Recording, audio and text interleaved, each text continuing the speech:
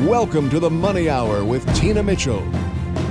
Tina Mitchell, MLO 145420, is a licensed loan originator with Gateway Mortgage Group, LLC. The views expressed by the speakers on the following program are those of the speakers and do not necessarily reflect the views of Gateway Mortgage Group, LLC, nor are they necessarily endorsed by Gateway Mortgage Group, LLC. Now, in the studio, local mortgage and finance expert, Tina Mitchell. Welcome to the Money Hour on 1150 AM KKNW, the Saturday, April 22nd show. I am your host and mortgage expert, Tina Mitchell. It's a great day to talk money. That's why I'm here with you and what the show is all about, how to make money, save money, and build a better quality of life for you and your family. If you're hearing my show at a different time or day, you are listening to a rebroadcast. I'm here to answer any questions or connect you with the guests that I have in studio today. Please call the show at 1-855-400-1150. Again, that's 1-855-400-1150 or online at themoneyhour.com. And my lineup for today's show, Greg Nunn with None Better Tax Resolution. It is after the April filing date for my tax return. Now what do I do? We'll answer that today with Greg. Also in studio, I have Francine Schneider with RE/MAX Integrity, today's real estate market, everything that's happening in our local market here in Seattle. And last guest in studio, Vivian Peterson and Debbie Yeager with Windermere Real Estate Shoreline, flipping homes in the Seattle market. Great information, great guest in studio. For more information on any topics discussed, please call the show at 1-855-400-1150. Again, that's 1-855-400-1150 or online at themoneyhour.com. And to start out the show today, a little money chat. Money.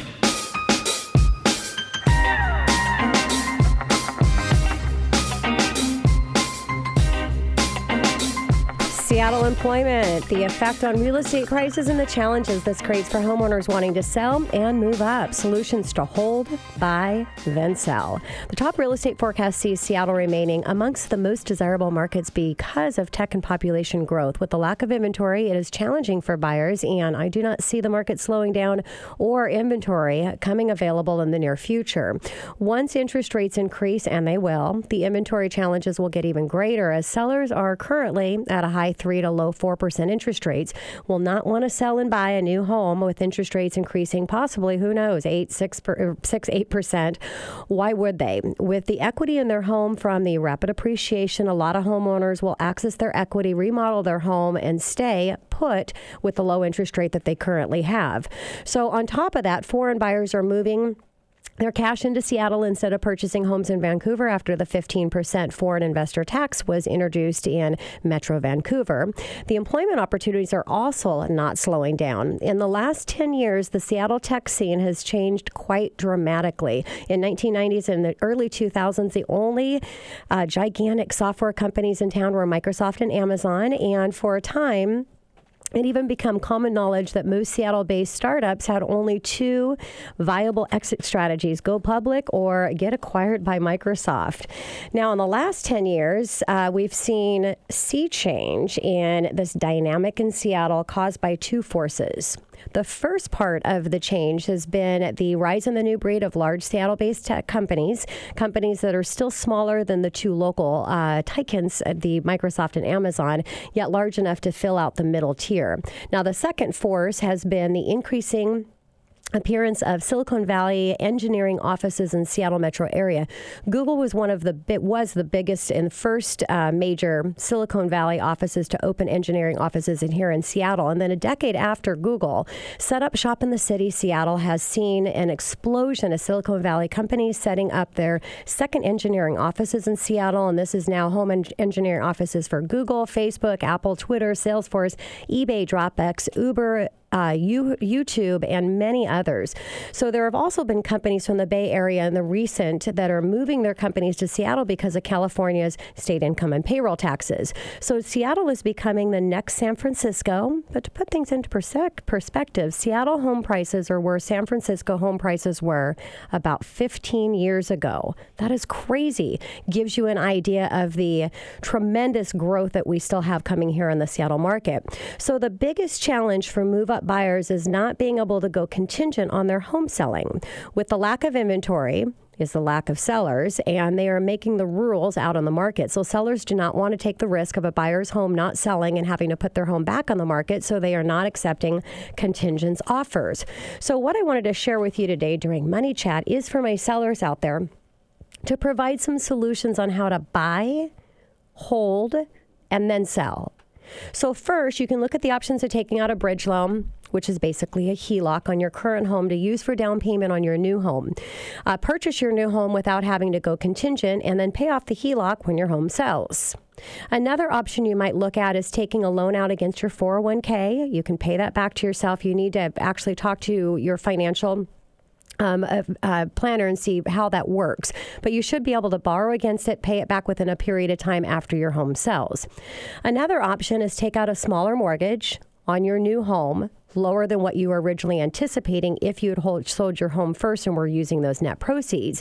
And then once your home sells, do a one-time reamortization on your current, from the proceeds from your current home. This is when you make a large principal payment and your bank will then reamortize the current payment to reflect the new balance that's owed. Now, if any of these solutions are not appealing to you, you can sell your current home first, then purchase a new home and find temporary housing. I don't know, maybe it might be fun to hang out with a family member, maybe be a little vacation time. So those are really what your options are to be successful in this market and not have to go contingent. Any questions that you have on solutions, I've got great real estate professionals in studio, and also I am your expert in the mortgage arena and can help and assist to put a strategy and a plan together for you. Coming up next in the Money Hour, it is after the April filing date for tax return. Now, what do? I have Greg Nunn, None Better Tax Resolution, right here on 1150 AM, KKNW after this short break. Are you behind in filing your tax returns? Does the IRS claim you owe them money, but you can't pay? Are you getting nasty grams from the IRS? Are you losing sleep? Please know your tax problems can be solved. Work locally and actually meet the person that'll help you with your tax problems and not some faceless national firm. Call None Better Tax Resolution today at 1-844-SOS-1040 for a free confidential consultation. Again, call 844-SOS-1040 today and start fixing your tax problems so you can sleep peacefully. Have you been in your home for more than 30 years and are now thinking of downsizing? Francine Schneider with RE/MAX Integrity has assisted many couples just like you and helped them make this hard move going from a large home to a more manageable square footage. Francine has a sincere commitment to making the real estate process as smooth as possible, guiding you through this perhaps very difficult next phase of your life. She also has a great strategy for selling a first-time on the market home. To learn more about Francine Schneider's real estate process and system, you can reach her at 425-890-0865 or by email at francine@schneiderestate.com. Hi, I'm Francine Schneider. Give me a call at 425-890-0865 if you have difficulty downsizing or have an aging parent who needs help with their move. I'll be your senior real estate specialist and trusted advisor. You're listening to The Money Hour with your host, Tina Mitchell, on Alternative Talk, AM 1150. Now, back to the show with local mortgage and finance expert, Tina Mitchell. Welcome back to the Money Hour with your host and mortgage expert, Tina Mitchell, right here on 1150 AM, KKNW, the Saturday, April 22nd show. I'm here to help you build a strong financial blueprint 1 week and one show at a time. If you're hearing my show at a different time or day, you are listening to rebroadcast, but you can call into the show at 1-855-400-1150. Again, that's 1-855-400-1150 or online at themoneyhour.com to ask any questions of the guests that I have in studio. And right now, I have Greg Nunn with None Better Tax Resolution. It's after the filing time, April file date, and your tax returns. What is the next step? What do you need to do? Greg Nunn, a little bit about Greg. Thanks for coming back in studio. Almost forgot to say thanks, Greg, for joining me again. Well, thank you for having me again. A little bit about Greg. Gregory Nunn is founder and principal at None Better Tax Resolution in Redmond, Washington. The first firm, a tax resolution specialist in Washington State. His passion is helping people that find themselves in a predicament with the IRS due to failing of file tax returns and or not paying what the IRS claims they owe. He represents these troubled taxpayers vigorously before the IRS. His practice also provides tax preparation and tax planning for the individual and business. Gregory is a licensed CPA in the state of Washington and been in the industry for over 30 years. Whoops, I've been in the industry over 20 years. He is a member of the American Society of Tax Problem Solvers, the premier association of professional help troubled taxpayers. He has received the Top Practitioner Award for the American Society of Tax Problem Solvers, and he is also a certified tax resolution specialist. Greg has published a book titled Solve Your Tax Problems Now. And I always like to just disclose, Greg does help troubled taxpayers out there that find themselves in a predicament and need some assistance, but he also helps people that do not have tax issues. So anybody that needs tax assistance, Greg, I personally speak for myself because he is my everything go-to tax guy. So Greg, thanks again for coming in, and great to have a conversation about what happens after the filing date and the tax return. So if you filed your tax returns, what should you do with them? Well, first, I hope everyone out there has filed, and if you have not filed, that you filed an extension. Otherwise, you're in for a rude awakening when you pay your taxes. It's interesting. The first thing that we should do now that we filed our taxes is to think about them some more. Think about what might be in store for 2017. Review your tax return and understand what's in there. A lot of people, and I speak from experience watching some clients, they really don't look at what's in their tax return or really fully understand it. Mm-hmm. It's a great thing to know so you know what dynamics might be in there as they contribute to your tax liability. And if you have a tax preparer, have them review that return with you. So they can explain it to you so you know what's going on. And if you don't have someone, because you do it yourself or you use one of the online programs, go visit a CPA or an enrolled agent, an EA, and just have them explain what's in the tax return.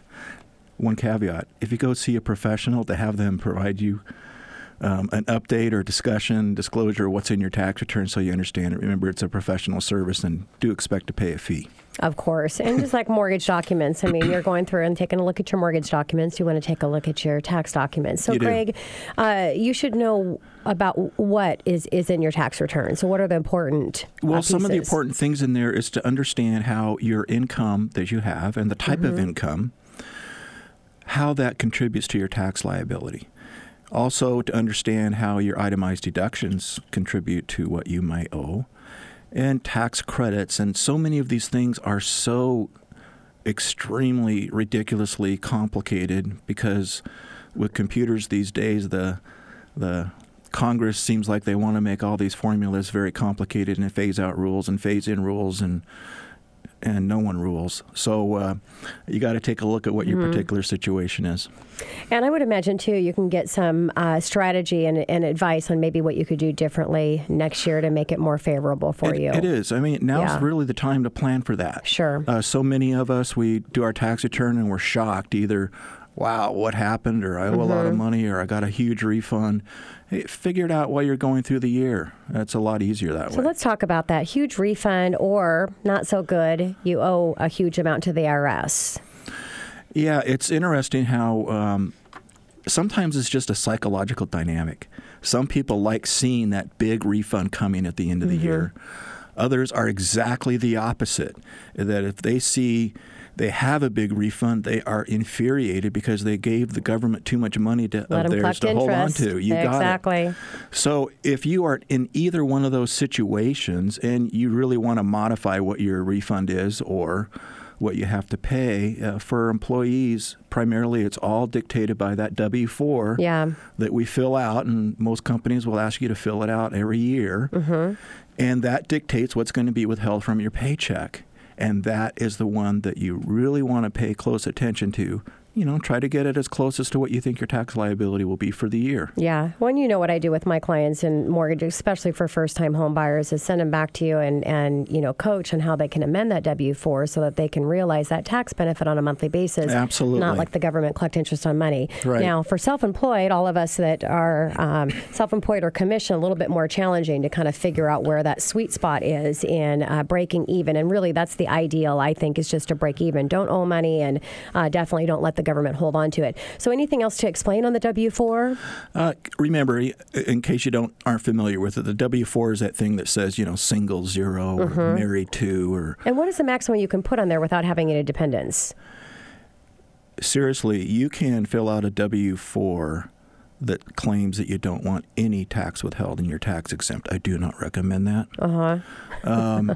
But typically, if you're the goal of the W-4 is to try to simulate the idea of how many dependents you have. So if it's husband, wife, and 2 kids, married 4, it's trying to simulate that, but it's not always real effective in doing that. But a lot of times, aren't they increasing those, from what they have for dependents because they've got so many opportunities to write off, and that way they can get that money? Exactly right. And that's kind of what you do is you no go one's through the same. Yes. I mean, you might be someone that has an immense amount of deductions like mortgage interest or property taxes, and you're getting this huge tax benefit that really you'd want to raise the amount of your exemptions on your W-4 so you can retain that income during the year. Others, it could be the other way around. You're making really good money, but you have very few deductions. Yeah. And so buy real estate. I think that's in. I'm going to ask you. I'm going to ask you that later. Okay. Well, how did you know that? So let's go to tax professional, Greg. What is the importance of hiring someone like you to take care of your taxes? I think it's one of 2 things. One, if doing it on an annual basis, I think, is the right thing for some people, not for everybody. For others, using the online programs, I think, is sufficient. But periodically, just sit down with a tax professional. Sure. Because most of the time when we're doing the programs on the internet, not to degrade them in any way, but they're asking questions, and it's an interviewing process, and sometimes we don't really understand what that question's asking of us. Because I've seen more than one occasion where people do some pretty funny things in their tax return because they just didn't understand the question. Sure. No fault of their own. Yeah. So, Greg, let's talk about investments. How do those play in? Oh, you mean like our retirement accounts and that kind of thing. And that's another reason why to take a look at things today. So many of us have opportunities to save, but we don't save because we want the money today. However, it's like anything, man. You start putting that little $100 aside every month or $200 aside. Pretty soon, you just adjust your living standards to what you have left, and then, man, before you know it, you have a huge nest egg. Yeah. And the younger you are, the sooner you should start, because as you get to be my age, it's a little more difficult to accumulate all that wealth that we need to have when we retire. Yeah. Yeah. So, Greg, let's get back to real estate. We have real estate professionals in studio. My regular listeners and everyone here knows that full-time I do mortgages, and that's my expertise. So, I mean, there's a lot of good reasons to buy real estate, but let's go from a tax perspective. From a tax perspective, the best reason to buy real estate, of course, are those deductions that we are going to get from that mortgage interest and the property taxes. The tax code, really, the way it's written right now, is most advantageous for the average person to have real estate because it's really trying to motivate people to buy property. It's always the biggest driver in our economy. When construction is happening, economy is good. When houses are selling, economy is good. When real estate prices are going up, economy is good. So those are all really awesome reasons to own real estate, is primarily for the tax benefit of it. Yeah. Now, you, as first-time home buyers, they do need to be careful to make sure they're looking at their options on whether they're filing standard. They do, yes. And most of the time, if you can afford to buy, it's probably not going to make, but you've got to kind of balance, weigh that out to see what the true benefit is, correct? You do have to know what that true benefit is. Sometimes I'm asked, hey, Greg, when should I buy my house? What should I do? First of all, buy it when you can afford it. And the second part is try to buy it as early in the year as you can if you're trying to maximize your tax benefits that year. Yep. Because if you buy it later in the year, your tax benefits may be nil. However, if that's the time you're able to afford to buy, don't wait. Just get the property. Makes get sense. That house. Especially with interest rates, appreciation, and all of that. Absolutely. And let's hope the interest credit doesn't go away. But I'm heading to D.C. on some of this stuff that's really? In legislation. So interesting stuff happening. When is we just answered that the best time to buy is going to be at the beginning of the year, except for disclosure, as if it makes sense for you, you can do something, get in, because we don't know what's going to happen with interest rates. Yep. What is the standard deduction and how much is it for 2017? Okay, one thing to think about when you're going through your tax return, you're either going to have the standard deduction or you're going to have itemized deductions, whichever is the higher of the two. The standard deduction, everybody gets no matter what itemized deductions you have, like, mortgage interest, property taxes, charitable contributions, maybe some medical expenses or something of that nature. So a person filing married jointly automatically gets a $12,700 deduction for the standard deduction. Single is half that, $6,350. So you have that no matter what. And so that's something you can look at as you're planning for your tax year, is see what that standard deduction is, and then see what kind of itemized deductions you have that might lift you up above that standard deduction and what you can plan for during the year. And maybe it's just something small where you can load a lot of deductions into one year because you're just kind of on the margin. Sure. And then not as many as in the next year. Got it. Especially charitable. That's a good one you can control. Yes. So, Greg, what about tax brackets in the various tax brackets? Oh, tax brackets. We all love those. Most of us are going to be somewhere between 10% and 33%. 39.6%. I was going to say, I'm sorry. There's one up there a little bit higher. I guess I just don't look at it because I'm not there. So anyway, it can. The thing is, these tax brackets, again, that's where tax planning can come in. You might be right on the fringe of moving some of your income in the next higher tax bracket, and then maybe there's some things you can do so that doesn't happen. Sure. So instead of something being taxed at 33%, maybe you can keep it in the 28% tax bracket. So there you've saved 5%. Think about that. 5% of $10,000. Yeah.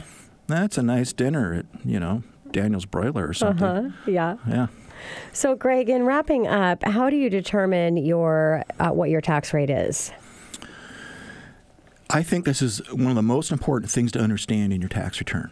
And that is you have what's called the marginal rate, which are the different tax brackets. You're going to have part of your income taxed at 10%, some at 15%, some at 25%. And so the marginal rate is the highest tax bracket you're being taxed in. But your effective rate is looking at the total tax that you've paid and divide it by your total income. It's going to be a whole different percentage. Depending upon your income and so forth, it could be 5 to 10% less than what your actual marginal tax bracket rate is. Got it. And it's a great thing to know because then again, if you're looking at deductions, you can go, well, for every $100, I can see that I can save 20%. Well, that might make you, again, think about what you could do in getting some deductions. Yes. And I was told on the real estate side, too, it's important to know that the interest is based on the last income tax bracket that so a lot of consumers, a lot of homeowners don't know that it's the last dollars earned tax bracket. So if you pay $1 in that other one, you're going to get the interest right off on that 33 versus the 25. So correct. Makes a huge difference. Greg, thank you again, as always, for coming into the studio. It's always a pleasure. I sure appreciate being here, and I hope it helps some people to hear what I had to say today. I'm sure it does. It does, because we always have listeners call and ask for you. So I'll look forward to having you back, Greg. Thank you. Thank you, Tina. Coming up next on the Money Hour, what's happening in today's real estate market? Francine Schneider with RE/MAX Integrity right here on 1150 AM KKNW after the short break.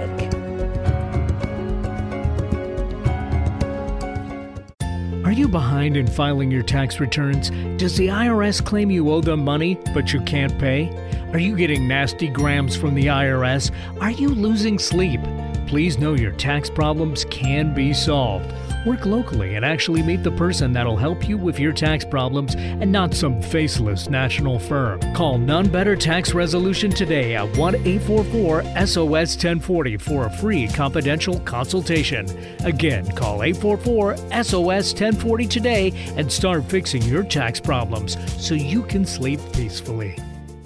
Have you been in your home for more than 30 years and are now thinking of downsizing? Francine Schneider with RE/MAX Integrity has assisted many couples just like you and helped them make this hard move going from a large home to a more manageable square footage.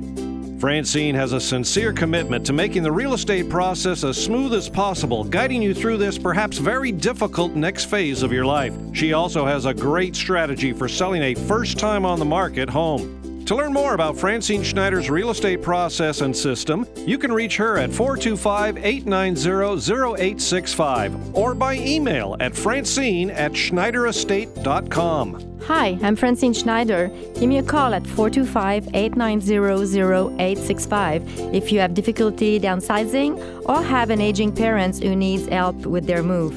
I'll be your senior real estate specialist and trusted advisor. You're listening to The Money Hour with your host, Tina Mitchell, on Alternative Talk, AM 1150. Now, back to the show with local mortgage and finance expert, Tina Mitchell. Well, welcome back to the Money Hour with your host and mortgage expert, Tina Mitchell, right here on 1150 AM KKNW, the Saturday, April 22nd. I bring into studio each week the best of the best experts in every area regarding money, and that's what I'm here, and that's what you'll learn all about, what's happening in today's economy. If you're hearing my show at a different time or day, you are listening to a rebroadcast. To talk with the guests that I have in studio, you can call the show at 1-855-400-1150. Again, that's 1-855-400-1150, or online at themoneyhour.com. And in studio right now, Francine Schneider with RE/MAX Integrity, today's real estate market. Francine, thank you so much for joining me for the first time. Thanks for inviting me, Tina. Of course. And a little bit about Francine. Francine is from Montreal, lived 2 years in Arizona and 17 years in Vancouver, British Columbia, before moving to Seattle in 2008. She has an interior design background and owned and staging professional organization company for World Tours between the age of 20 and 35 in Canada. Francine has a master's in educational technology and bachelor's in linguistics. She successfully got these degrees between the main careers in interior design and real estate. Francine thought she wanted to change and teach, but when she finished her master's degree, she went back to her passion, which was design and real estate. When Francine moved into the United States in 2008, she took 2 years to study Washington's market. In 2010, she was licensed in the U.S. and joined John L. Scott. Because of her Canadian affiliation and referral business in 2013, she decided to join RE/MAX, which is the #1 real estate company in Canada and many countries in Europe. A few of Francine's designations are certified luxury home marketing and new construction specialist, certified in negotiation, and senior real estate specialist. When people ask Francine what she does, her response is, I sell my time and knowledge and help my clients buy and sell properties. I teach them the process and complex transactions of real estate. Her personal passion is riding, yes, her Harley Davidson with her husband. Francine, again, thank you so much. And excited about our conversation to talk a little bit about real estate and what's happening in the market.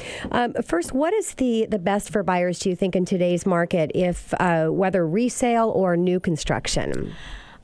Few months ago, maybe 6 months ago, I would have told you that in this frenzy market where it's really hard to get a home because everybody's bidding over listing price and it's not first come, first serve, it would have been to go with new constructions. But in the last a month or so, maybe a little bit more, maybe 2 months, new constructions builders now are taking offers, which is really hard. Like, for instance, I had few buyers who could not get a resale because they were solid on paper but not on cash, so they could not bid more than the listing price. They could not waive the appraisal, for instance. Waive the finance contingency. Exactly. That was really hard. And I said, well, go to new constructions. There's a lot of good development. There's a lot of good builders around. And it's first come, first serve. They release a home. You go, you write an express form, and the house is yours. Well, to my surprise, that was different. So the particular buyers that I sent, the home that was priced for $595, for instance. They released the home on a Wednesday, and they were taking offers all week. And the builder would decide on Monday who would get the home, and the house went for $650. So from that moment home, the next release would start at 650. Yes. And then the same process. They would release the home on Wednesday. They would wait a week. I'm not going to name the name of the builder, but I was a little bit upset about that. But it's kind of what I'm seeing right now. Yeah, and that's interesting because I've always wondered in new construction why they don't have that to where, the prices are going up and all this craziness going on. But it sounds like it's kind of moving into the new construction as well. It's moving. Yeah, interesting. So, Francine, what about strategy for pricing and listing your home? My strategy is so different now in the last 6 months. It's always different. It always it's really changes, different, yes. but right now I feel it a little bit more. Okay. My strategy was, and I'm trying to stick to that, was like I would like to list a home at the market value. Okay. And, and see where the buyers will drive the price. Listing, the price, and where the market is going to tell us where the market. If you overprice, some people will not even want to see the home because it's overpriced. I don't want to see it. But today, even if you overprice the home a little bit, people will go and see the homes because there's not a lot of home to see. Yeah. So they're going to go to see the home, and some of them would even bid for above that price anyway.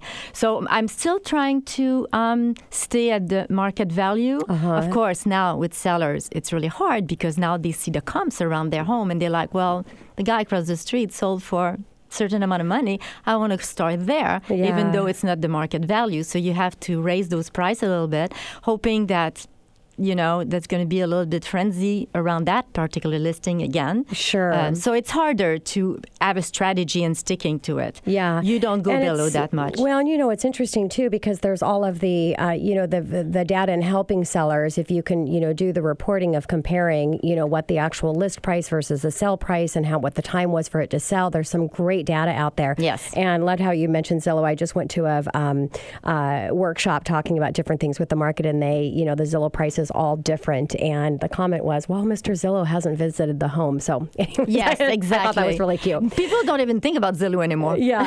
Just like. So Francine, I know that you have a real passion working with seniors, and there's a lot of seniors that are going through the downsizing. And so what are you doing there? How are you strategizing and helping in that process? I'm trying to help them understand to let go of the emotion because that's what keeps senior in their home. Yes. I have a dear friend client, which she became a friend with the client, but she's kind of close to 9 years old, for instance, and she wants to stay in her home. She doesn't want to go anywhere. And the only thing that keeps her here, it's the memory. Yes. And so she feels that it's her cocoon. So it's really hard to remove a senior from their home. Really, really hard. So in order to help them, I put them in contact with great companies that help to take care of all the logistics. Yes. Like the moving, packing, labeling, cleaning, and helping them going through this emotion time, which I help a lot as well. I've been raised with elderly because my mother got me when she was 45. So I always had like older parents and older sisters and cousins. And so I've been raised with people who are thinking, generations a little bit behind, like past generation. Sure. So, and it's really hard to understand if you haven't lived there. You haven't lived in that generation. Yes. So anyway, in order to help them, I'm gonna explain to them that it's okay to feel the way they feel. Yeah. And on top of that, they're not really technology savvy. So one of my clients was 90 years of age, for instance. It was hard for him to go on a computer every time I have a document to send for him to sign on AuthentiSign. So you got to drive. You got to go there, and you got to make them understand that it's okay for me to, that you're not bothering me because they don't want to call you. But if there's a problem arising, they don't want to tell you because they don't want to bother you too much because they know you're going to have to drive there. So it's another kind of set of clients, but I just adore them. Yes, so it's easy for me to be patient and just drive 5 times a day if I have to. Yeah. And help them signing contracts, understanding. They don't all the laws on a contract. Yeah. And I think just even the typical person, whether you're a senior or not, I mean, there's a lot. There's a lot of stuff. Yes. Even younger. So, Francine, on home improvement or renovation on homes, maybe preparing for selling, or even as I mentioned earlier, I mean, we might see some people starting to do a little bit more of that when the interest rates go up and maybe staying. But what are some mistakes that sellers are making in the renovation process? Okay. So I got a little list, and I'm going to tell you what my list is. Okay. No prep work. You got to prep everything you do. Bad measurement. Don't think that just a tape measurement will go. Okay. You have your measurement. Avoiding permits. A lot of people don't say, I'm going to do that myself. It's easy to do. They don't get the permits, but when they sell, then the problem and with I serve on the lending side. It's not fun. Yeah, the King County is going to come into it. Ignoring safety requirement at the job site. Okay. You need to be safe when you get people coming on your, not setting a realistic budget, because people think that's going to cost like $25,000 to make a renovation in their kitchen, and they're going to end up with $50,000. Yep. But they're going to be midway. They don't have the money. What do you do? Sure. Doing your own demolition. Don't tear down a wall by yourself. Even fixer-upper, sometimes they're going to take a wall down, and they forgot that there was a post that should stay above. So make attention to that. Doing too much demo. Making too much, like instead of just one wall, I'm going to take another one. Or maybe you're going to keep going a little bit. Just make your plan. The neglect electrical and heating system, and being to code. If you remodel, you have to be to code. And take care also, pay attention to the age of the home. If you get a Victorian home, for instance, when you do a renovation, if you put half of it modern, it may gonna clash a little bit. Sure. And going cheap on your materials. Yeah. Somebody would say, I'm going to take that. It's going to be cheaper. But at the end of the day, think about resale. If you go cheaper, it's going to maybe break. And, I'm not telling you to go to the high-end products, but make sure that your product are warranty. Go to companies that knows what they're talking about. Yeah. And, some people who's been in the business for a while, and getting good contractor. Yeah, makes sense. Do your homework, find some reference for your referral for your contractor, and make sure you hire. It's like anything else, making sure that you have the experts and the advice to make sure that you're not making any mistakes that you can't go back later and make up for those. What about location, Francine, in this amazing, crazy market that we have? I talked a little bit in Money Chat about the employment. It's just it's unbelievable, the market and where we're at here, and the potential that we have in comparison to other markets. So what's the best place to purchase location here? Actually, right now, I'm pushing my buyers outside of the east side. I'm going to go to Maple Valley or Bothell, or even Bothell is going prices are rising, and it's really a lot of people is moving to Bothell because a lot of our clients, most of us, we have a lot of Microsoft, Amazon, T-Mobile, Google, a lot of people in the neighborhood, in the east side.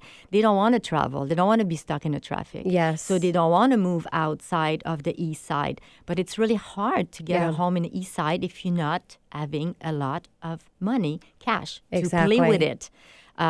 So it's if I can send them to Carnation, Falls City, Bottle. I know Monroe's a little bit out. But that market is doing a lot of crazy things as well. It is interesting to see these markets outside and what they're doing, and so maybe because people are pushed. Exactly. Like Renton Highland. Yep. Renton Highland. You didn't have any bidding war on Renton Highland. Yeah. You can get a home on Renton Highland now. Yeah. Yes, and the new construction is there. The builders are taking over. Yep. Newcastle. More and more. Yeah.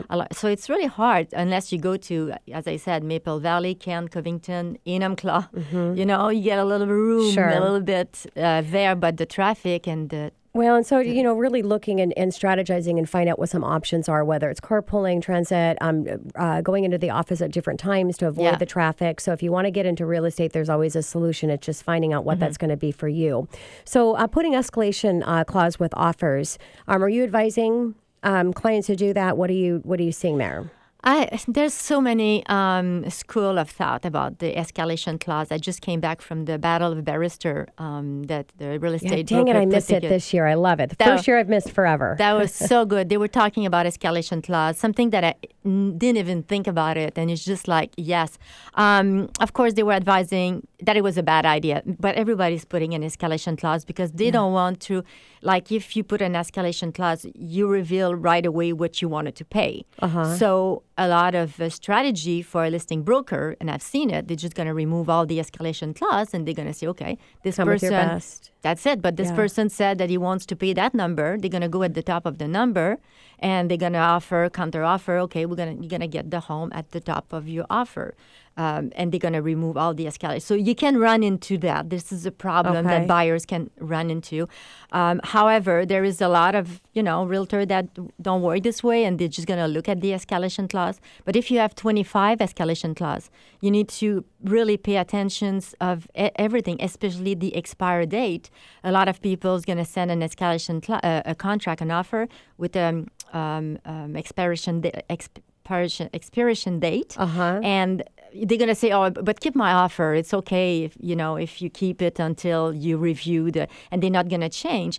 Well, you have to pay attention not to use this offer as the competing offer. Of course. Because the expiration date is, the offer is expired. Yes. So by the time the listing broker, the seller is going to receive that competing offer, they don't realize that it's expired. So that's cause a lot of confusion at the end because then there's no competing offer. The price is going to be like.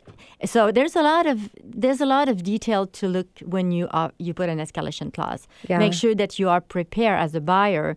Okay, I want to offer all the way to 683 or 700. Well, you have to be sure that maybe that's what you're going to pay. Of course, because they're going to. You know what I mean? They can play with that. Of course. And there's a lot of strategy, and that's really what the show is about. And Francine, I had so many more questions I wanted to ask you, but I've got to take us to break. But there's really, the show's about bringing in expert advice, and it's one-on-one, finding out what your specific needs are, what market you're in, what you're willing to do. There's a lot of strategies. You've just got to figure out what the best one is to win. And thank you, Francine, for coming in and sharing your expertise with my listeners. I appreciate it. You're welcome. Coming up next in the Money Hour, flipping homes in the Seattle market. Vivian Peterson and Debbie Yeager with Windermere Real Estate Shoreline right here at 1150 AM KKNW after the short break. Have you been in your home for more than 30 years and are now thinking of downsizing? Francine Schneider with RE/MAX Integrity has assisted many couples just like you and helped them make this hard move going from a large home to a more manageable square footage. Francine has a sincere commitment to making the real estate process as smooth as possible, guiding you through this perhaps very difficult next phase of your life. She also has a great strategy for selling a first-time on the market home. To learn more about Francine Schneider's real estate process and system, you can reach her at 425-890-0865 or by email at francine@schneiderestate.com. Hi, I'm Francine Schneider. Give me a call at 425-890-0865 if you have difficulty downsizing or have an aging parent who needs help with their move. I'll be your senior real estate specialist and trusted advisor. You're listening to The Money Hour with your host, Tina Mitchell, on Alternative Talk, AM 1150. Now, back to the show with local mortgage and finance expert, Tina Mitchell. Welcome back to the Money Hour with your host and mortgage expert, Tina Mitchell, right here at 1150 AM KKNW, the Saturday, April 22nd show. Each week, I share expert advice and inside knowledge on today's events in our local economy and how it can affect your money. If you're hearing my show at a different time or day, you are listening to a rebroadcast. You can call the show at 1-855-400-1150 or online at themoneyhour.com to discuss anything regarding your finances, any expert that you want to get connected to. I have them in studio. Right now, conversation with Vivian Peterson and Debbie Yeager with Windermere Real Estate Shoreline. And we're going to be having a conversation on flipping homes in the Seattle market. Thanks, ladies, for coming in. Thank you, Tina. And a little bit about Vivian and Debbie.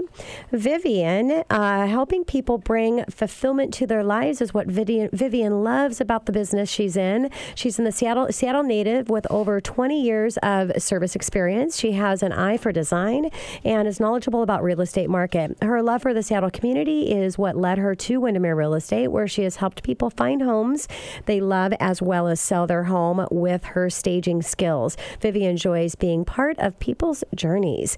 And Debbie Yeager, a Western Washington native, Debbie has been involved in a variety of aspects of real estate for more than 32 years. She has investment properties that she manages, flipped houses at a variety of times over the last 10 years, including buying some homes, those of out from the live auctions. She also worked in the mortgage lending business for 10 years.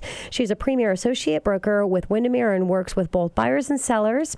And in her off time, she spends time with her kids and enjoys variety of outdoor activities and travels, working and loves working in her garden and traveling. Probably doing a little traveling in the garden, right, Teddy? I am. And if I had known that my colleague over here had a Harley, I would have put down that I enjoy my Harley as well. Oh my gosh, that is awesome. And you ride your own too? I do. Oh, that is definitely girl power. Vivian, what's wrong with us? Okay, back to business about talking about flipping homes in the Seattle market. So, Vivian, how is the current Seattle market right now? Well, it depends if you're a buyer or a seller and what price point you're looking at. If you're looking at something that's $1 million to $1.5 million, that's a different market. However, continued low inventory and multiple offers and competing offers is driving the market up. So the Seattle average price right now is about $700,000 for a home. Yeah, that is crazy. And the inventory you've, with the lack of inventory, I think they say King County normally is $9,000 to $10,000 of inventory, or 9,000 to 10,000 homes of inventory, which it's last time I saw it was like 1,500 to 1,800 just in King County. So it's crazy out there. Debbie, how do you decide if a house is a good flip property or not? Because that's a whole different dynamic when we talk about flipping versus holding the home. Correct. It is. And some people make it sound like it's really glamorous, but it's not. I mean, you really need to know what you're doing. But as far as knowing, whether it's a good flip or not, it's really location and buying. You want to buy in an area where it's a hot area. You want to be right now. Almost everywhere is a hot area, but really you want to be in city, close to transportation. You want to know what's going on in the area, that things are selling, really quickly. So, and you want to buy something that has good bones. Flippers are not builders, so they just want to fix up the house. They don't want to rebuild the house. So really just knowing that it has good solid bones and good potential for improvements or adding to unfinished space, just things that they can do that are quick and will not take 6 months to work on. And right now, according to the Realty Track stats, last year in the area in King County, there was over 1,500 flipped homes, and I would expect that there will be more of those coming in 2017. That is crazy. And I as you're talking location, I'm thinking with flip too, you can really strategize in that location because at some point in time the market is going to adjust. Obviously, that's without saying. And in the near future, none of us see that, but still you want to be cautious in the flipping if you're buying in the location, the greater areas that are going to be later in seeing a market turn. Right. So Debbie, what about somebody that's thinking of investing in a flip property? What do they need to do to get started in this process? Well, I think very first thing they should do is align themselves with a really good broker. Absolutely. I mean, that's key. And find a broker that really knows the area that you want to be in and that you're comfortable in a price point that you are comfortable in, and someone that's willing to go out and kind of roll up their sleeves. There are some good deals out there that are on the open market, but a lot of times, myself and Vivian, we go out and we door knock. We do old-fashioned door knock, and we pick up properties that way, and we target certain ones that we think just from the outside looks like it could be a great fixer. Might be a good thing, and we know what the exit price would be in that neighborhood, and we go after it. And we bring it. Sorry, when you're talking about experienced agents, then it's important that you're working with somebody that understands that process of flipping, because everything that you're saying there is, dynamic to understanding that process. Right. And as a broker, if you've been doing this for a little while, and I've done some flips myself, I can walk through a house usually and kind of estimate how much it will cost. I'm not a contractor, then I would, but I have a good idea maybe, so I know if it's even something worth bringing an investor to look at. Because there's many properties that we would just say, no, there's not enough profit in this, or it needs too much work, or there's something wrong with it, and we won't even bother with it. Makes sense. So, Vivian, when you're thinking about flipping, what would you say on an average is the time frame of fixing up that home and being able to get it back on the market and selling it? Well, Tina, in a perfect world, I would say about 60 days and 90 days max. The goal is to have it fixed up and back on the market in that time frame. The longer it takes, the more it's costing in carrying costs, and markets can change quickly. Yeah, so you want to strategize again, and why it's important to work with an experienced broker that understands how this process goes, because the timing is important, and making sure you've got all of those things lined up in the appropriate time associated to get it closed in that 60, 90 days. So, Debbie, what items do investors need to consider when buying a property to flip? Well, I think first they need to really know what the exit price is. Okay. When, as the house, finished product. And then from there kind of work backwards on what will it cost to do the improvements, and they really need to know their numbers. If they are not an expert, they should be bringing a licensed contractor in and having them give them a really good idea of what it will cost. And they really need to be prepared for surprises, because when you start opening up walls and uncovering things, there's usually at least one or two, sometimes very costly surprises. And the other thing that I think a lot of investors forget about is the carrying costs. So if you are borrowing hard money because you don't have your own cash, you better remember to take that into account every month, every day. Taxes, carrying, insurance that you still have to carry on the property, your selling costs, 8.5%, 9% selling costs. There's all those little things that people forget about that. And then really in the end, talking about taxes earlier, I think investors forget that there is some tax at the end. Yes. So just having that plan of financially breaking it all out, making sure that you have that buffer for any unexpected things, what your carry cost is, and then your exit, what's it going to cost in that exit piece for the taxes. Great advice. Vivian, what amount of net profit do investors expect or hope to make? Right now, they're making about 30%, most of them. Okay. In Seattle. But I would say about 20 to 30%. Okay, so after everything is completed, the cost and the taxes and everything, being able to walk away with 20-30%, not a bad deal if you're able to walk away with that. And again, that's why the importance of the experience is important, so that you can make sure that you're maximizing that profit. So, Debbie, what is the biggest mistake investors make when buying a flip home? The wrong one? There has been a few of those. I've had someone buy a house once and they didn't see the inside because it was at an auction, and when they got into the property, the sewer had backed up and the basement was completely full. Oh my. So you never know what you might get sometimes, especially if it's not a house on market and if you haven't had a chance to inspect it. That's usually not the case. But I think really the biggest mistake is thinking it's like the TV shows. Yes. And it's really not. It is a lot of hard work. You really need to do your homework. You need to know what you're doing, and you need to have a great team. Yep. Of licensed contractors that you can rely on. I think that's just really, really important right now.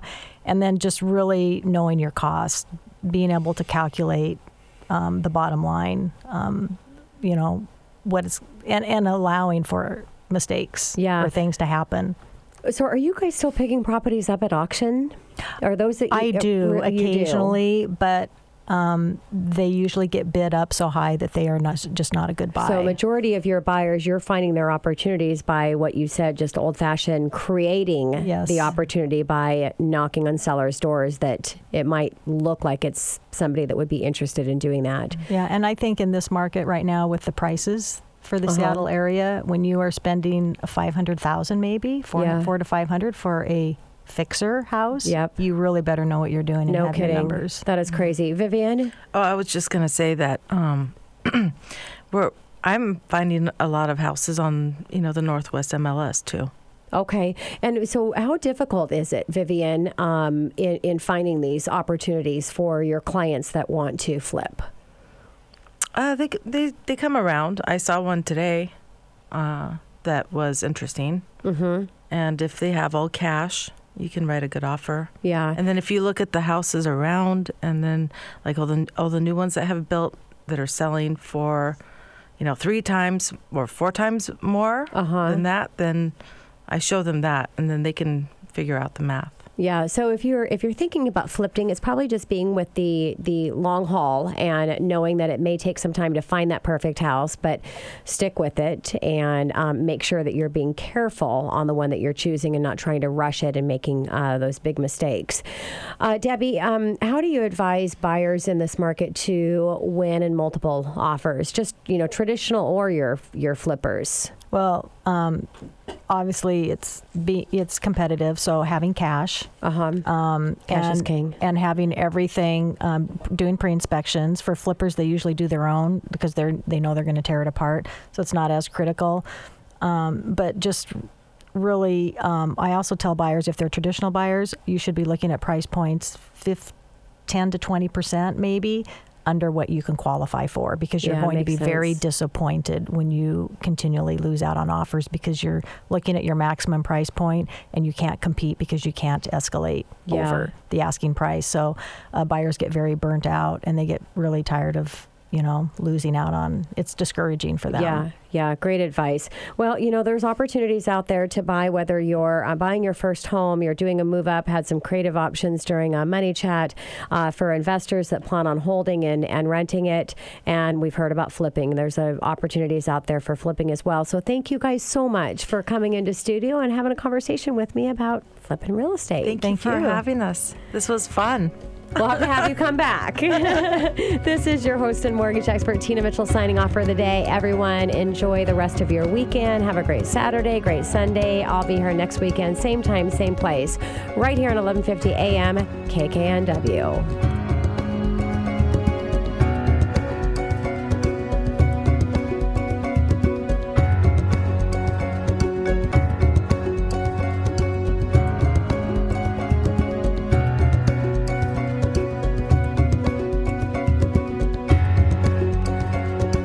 Tina Mitchell, MLO 145420, is a licensed loan originator with Gateway Mortgage Group, LLC. The views expressed by the speakers on the preceding program are those of the speakers and do not necessarily reflect the views of Gateway Mortgage Group, LLC, nor are they necessarily endorsed by Gateway Mortgage Group, LLC.